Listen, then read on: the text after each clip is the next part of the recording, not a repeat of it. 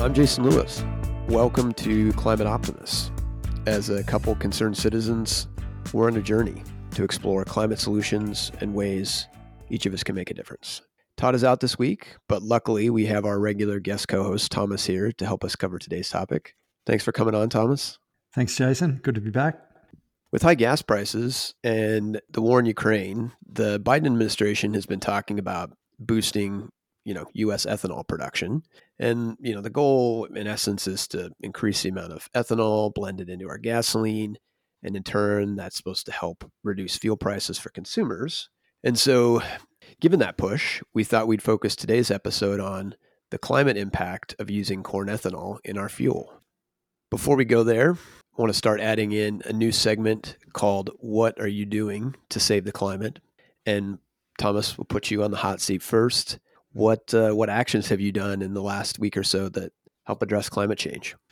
Well, I guess one of them has been working with an old friend on converting their house over from running a natural gas hydronic system over to a CO2 heat pump. So hopefully that will reduce the CO2 emissions of this house by probably around 80% or so. Well, exciting, Thomas, to see you taking on something so tangible in terms of climate impacts. I made an effort on the legislative side this last week and called both my senators and told them that, we need to start having discussions about climate legislation again here in the U.S. at the federal level. Things, as stalled out the end of last year. And, we kind of have one crisis after another that has come up. But I'm just hoping that, at some point here, our politicians can realize that they can multitask and work on more than one thing at once. So for this week's Reason for Hope, wanted to call out the EU is taking steps to phase out cars that run on fossil fuels. And basically this last week, their Environment Committee voted to support having 2035 be the last year that fossil fuel cars are sold. And the reason for 2035 is that the EU has a target of becoming net zero by 2050. And they're assuming basically a car's on the road for anywhere from 10 to 15 years. And thus 2035 being the last year where internal combustion vehicles can be sold. And the full EU Parliament is set to vote on these climate proposals in the coming months. So fingers crossed, we can see this get across the finish line. But, I thought that was a positive step. We obviously know automakers are already moving in that direction, but it's good to see the EU really trying to codify that. What are your thoughts? I think at the rate of uptake of electric vehicles in Europe at the moment that that was going to be a given anyway by 2035. I look at the situation in Norway at the moment, and sales data from January showed that 83% of new vehicles sold in Norway were pure battery electric. In fact, the Norway government just announced a rollback of their sales tax exemption that they had for electric vehicles because the uptake has just been so rapid. So I think essentially that's going to happen everywhere else in Europe because it just got to the point now where it makes financial sense and people are struggling to justify the purchase of internal combustion vehicles anyway. Yeah, that's pretty amazing that Norway is so far down the path. I hope here in the US that we can see similar uptake numbers in the next 3 to 4 years. Yeah, I think once we get over these supply constraint issues around both chips and batteries that we're seeing at the moment, things are going to start picking up again. But I mean, really, we're seeing the main driver of US electric vehicle sales, of course, being Tesla, with between a 50 and 90%, depending on the year, sales growth rate. I think you're going to see similar numbers within a few years in the US. Yeah, fingers crossed. Well, before we dig into our discussion of corn-based ethanol, thought we would kind of step back and briefly, describe what a biofuel is for folks who may not be familiar. So biofuels are, alternative fuels that are used as, replacements for your typical gasoline or diesel and are derived from plant-based sources. In the case of ethanol, it's used as a gasoline replacement. And in the US, almost every gas station sells at least an E10 blend, which is 10% ethanol, 90% gasoline. And some even offer what's called an E85 blend, which is 85% ethanol, 15% gasoline, and is run in what are called flex fuel vehicles. biodiesel, as the name would imply, is an alternative for diesel engines. And, this is a little bit different than your hippie neighbor that runs their old Mercedes on waste cooking oil. These are actually very highly refined fuels that meet all the standards of a normal diesel. And, while there are some places in the US that offer biodiesel, it's much more common in Europe where you have a lot more diesel engines. So this kind of leads to the next obvious question, which is, why have the US, the EU, and other countries, gotten into subsidizing biofuel production? And at its core, it's really about having a more environmentally friendly alternative to standard fossil fuels. Biofuels get billed as, being non-toxic, biodegradable, having fewer tailpipe emissions, and producing fewer greenhouse gas emissions. And the reality is whether a biofuel really measures up on those three criteria depends a huge amount on what biofuel you're talking about and how it's produced and what crop is used as the feedstock. And we'll get into that here in the episode. But the reality is not all biofuels are created equal. So, when we're talking about corn-based ethanol, I thought we'd start out with kind of what are the criticisms associated with it and whether those are warranted. And Thomas, you want to take us through, some of the major pushbacks on corn ethanol? Yeah, thanks, Jason. I think the item that's typically at the forefront of most people's mind when they think of corn-based ethanol is land competition and either the displacement of land that was otherwise used for natural purposes or the displacement of food production. So in the US, from about 2010 onwards, things have been relatively consistent, but you're looking at about 80 million acres per year are used for the production of corn crops. And of that, about 40% is used to make ethanol. So you're looking at about 9% of the arable land area in the US used for the production of corn ethanol. Which is crazy when you think about it in that context. Yeah, and if you didn't take into account the yield increases, which are now absolutely crazy, like you're talking almost 4 tons of production per acre. Without those yield increases, that land area requirement would be even larger. If you roll the clock back to the 1950s, yields were typically less than a third of what they are today. Yeah, that's crazy to think about that much of the U.S., agricultural land being used to grow fuel. Yeah. And so this is a similar situation to other areas around the world where biofuel production, be it ethanol based in Brazil or palm oils or others throughout Southeast Asia, has been competing with both natural habitat and displacing cattle ranching or other cropping operations that would otherwise be feeding humans. So it's definitely something to consider when you look at it from a fact that we're only producing a small percentage of the world's fuel requirements using these biofuels, and they're already putting a significant demand on the cropping area. So the other aspect of it that typically comes to mind is the actual carbon impact of growing, producing, processing, and ultimately using these fuels. And we all think of anything grown in the biosphere as being ultimately closed loop, but we've got to remember that there's actually a lot of energy that goes into the production of the fertilizers, which are typically sourced from natural gas, the electricity and so forth used in the processing of the fuels, the transportation of the fuels, and ultimately the lower efficiency when compared to electric vehicles when it comes to converting that fuel into forward motion in vehicles. Compared to other petroleum products, there's a USDA study that is often quoted that showed that there was a 39% reduction in greenhouse gas emissions compared to regular gasoline.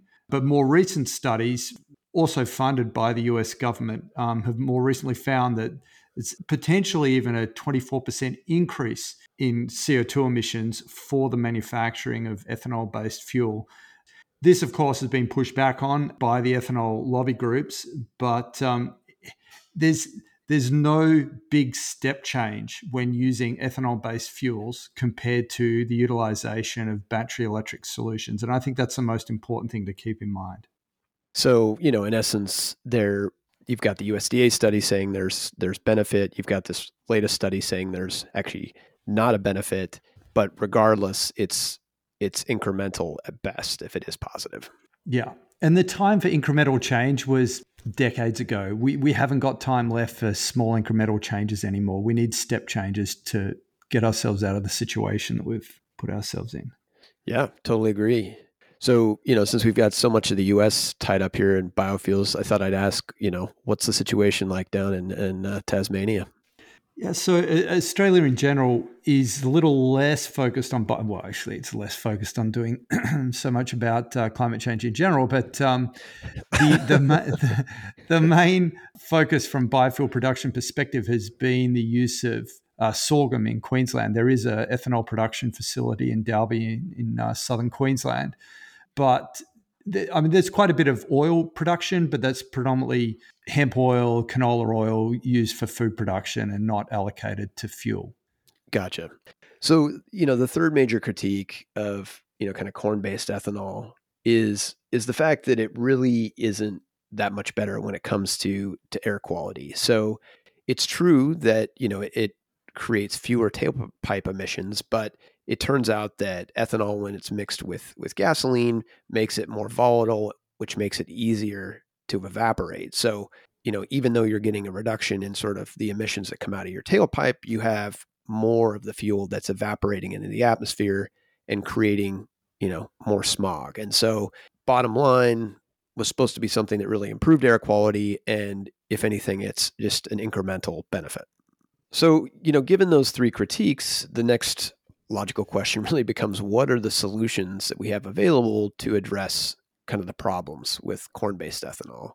And one potential solution is moving away from corn grown on fertile soils and, instead looking to prairie grasses grown on marginal land. The beauty of the prairie grasses is they're carbon negative, because even though you're, harvesting grass to grow fuel, that same grass is putting roots down in the ground and storing carbon in the soil. And it doesn't, displace food production because you're using marginal land. On the production process side of things, there are a couple solutions for ensuring ethanol has more climate benefits. The first is pretty basic, making sure that the energy that you're using to make the ethanol comes from renewable sources. In other words, it's not a lot of help if you're trying to make a climate-friendly fuel and burning coal to do it. The second big opportunity is moving away from the standard process where you're taking the grain of the corn and turning that into fuel, and instead using a process that takes advantage of the entire corn plant, the stalks, the husks, and turning that into ethanol. And this type of ethanol is called cellulosic ethanol. And Thomas, I know you did a little bit of research on cellulosic ethanol and kind of where things stand and sort of its promise as the ethanol of the future. And I think that was the case.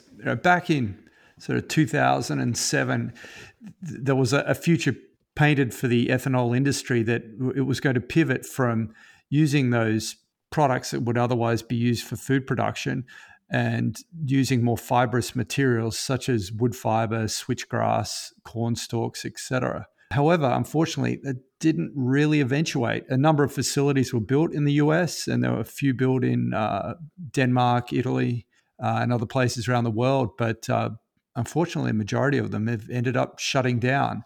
It turned out that it was a little more difficult than people hoped and difficult to compete with corn-based ethanol, which is a pity because it means that these waste products, as they may be considered in some situations, are not being effectively used. It seems very logical that you'd want to be able to use all this plant matter aside from just the grain to be able to create your fuel. So, unfortunate that cellulosic ethanol really hasn't taken off in the way it was envisioned. I think it's something that it had a chance, it had its day. And back at that point in time, battery electric vehicles were considered so far into the future that it was almost a pipe dream. The situation looks very different today, and it's going to make it much more difficult for cellulosic ethanol, if they do make it a reality, commercial reality, to fill that space. Where I do see it filling a space is those higher energy density applications, such as jet fuels, aviation fuels, etc., where battery electric is still going to be a long way out. Yeah, that's a great point.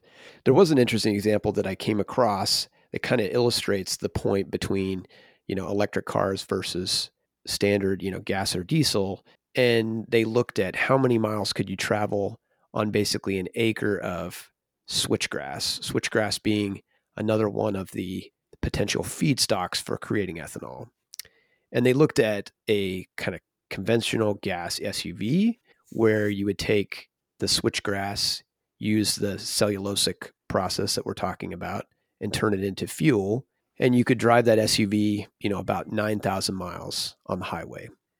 Then they looked at if you had an electric SUV and you took that same switchgrass and burn it, so creating electricity from bioenergy, and you could actually drive that electric SUV about 14,000 highway miles. So, almost 60% more out of that same acre of switchgrass.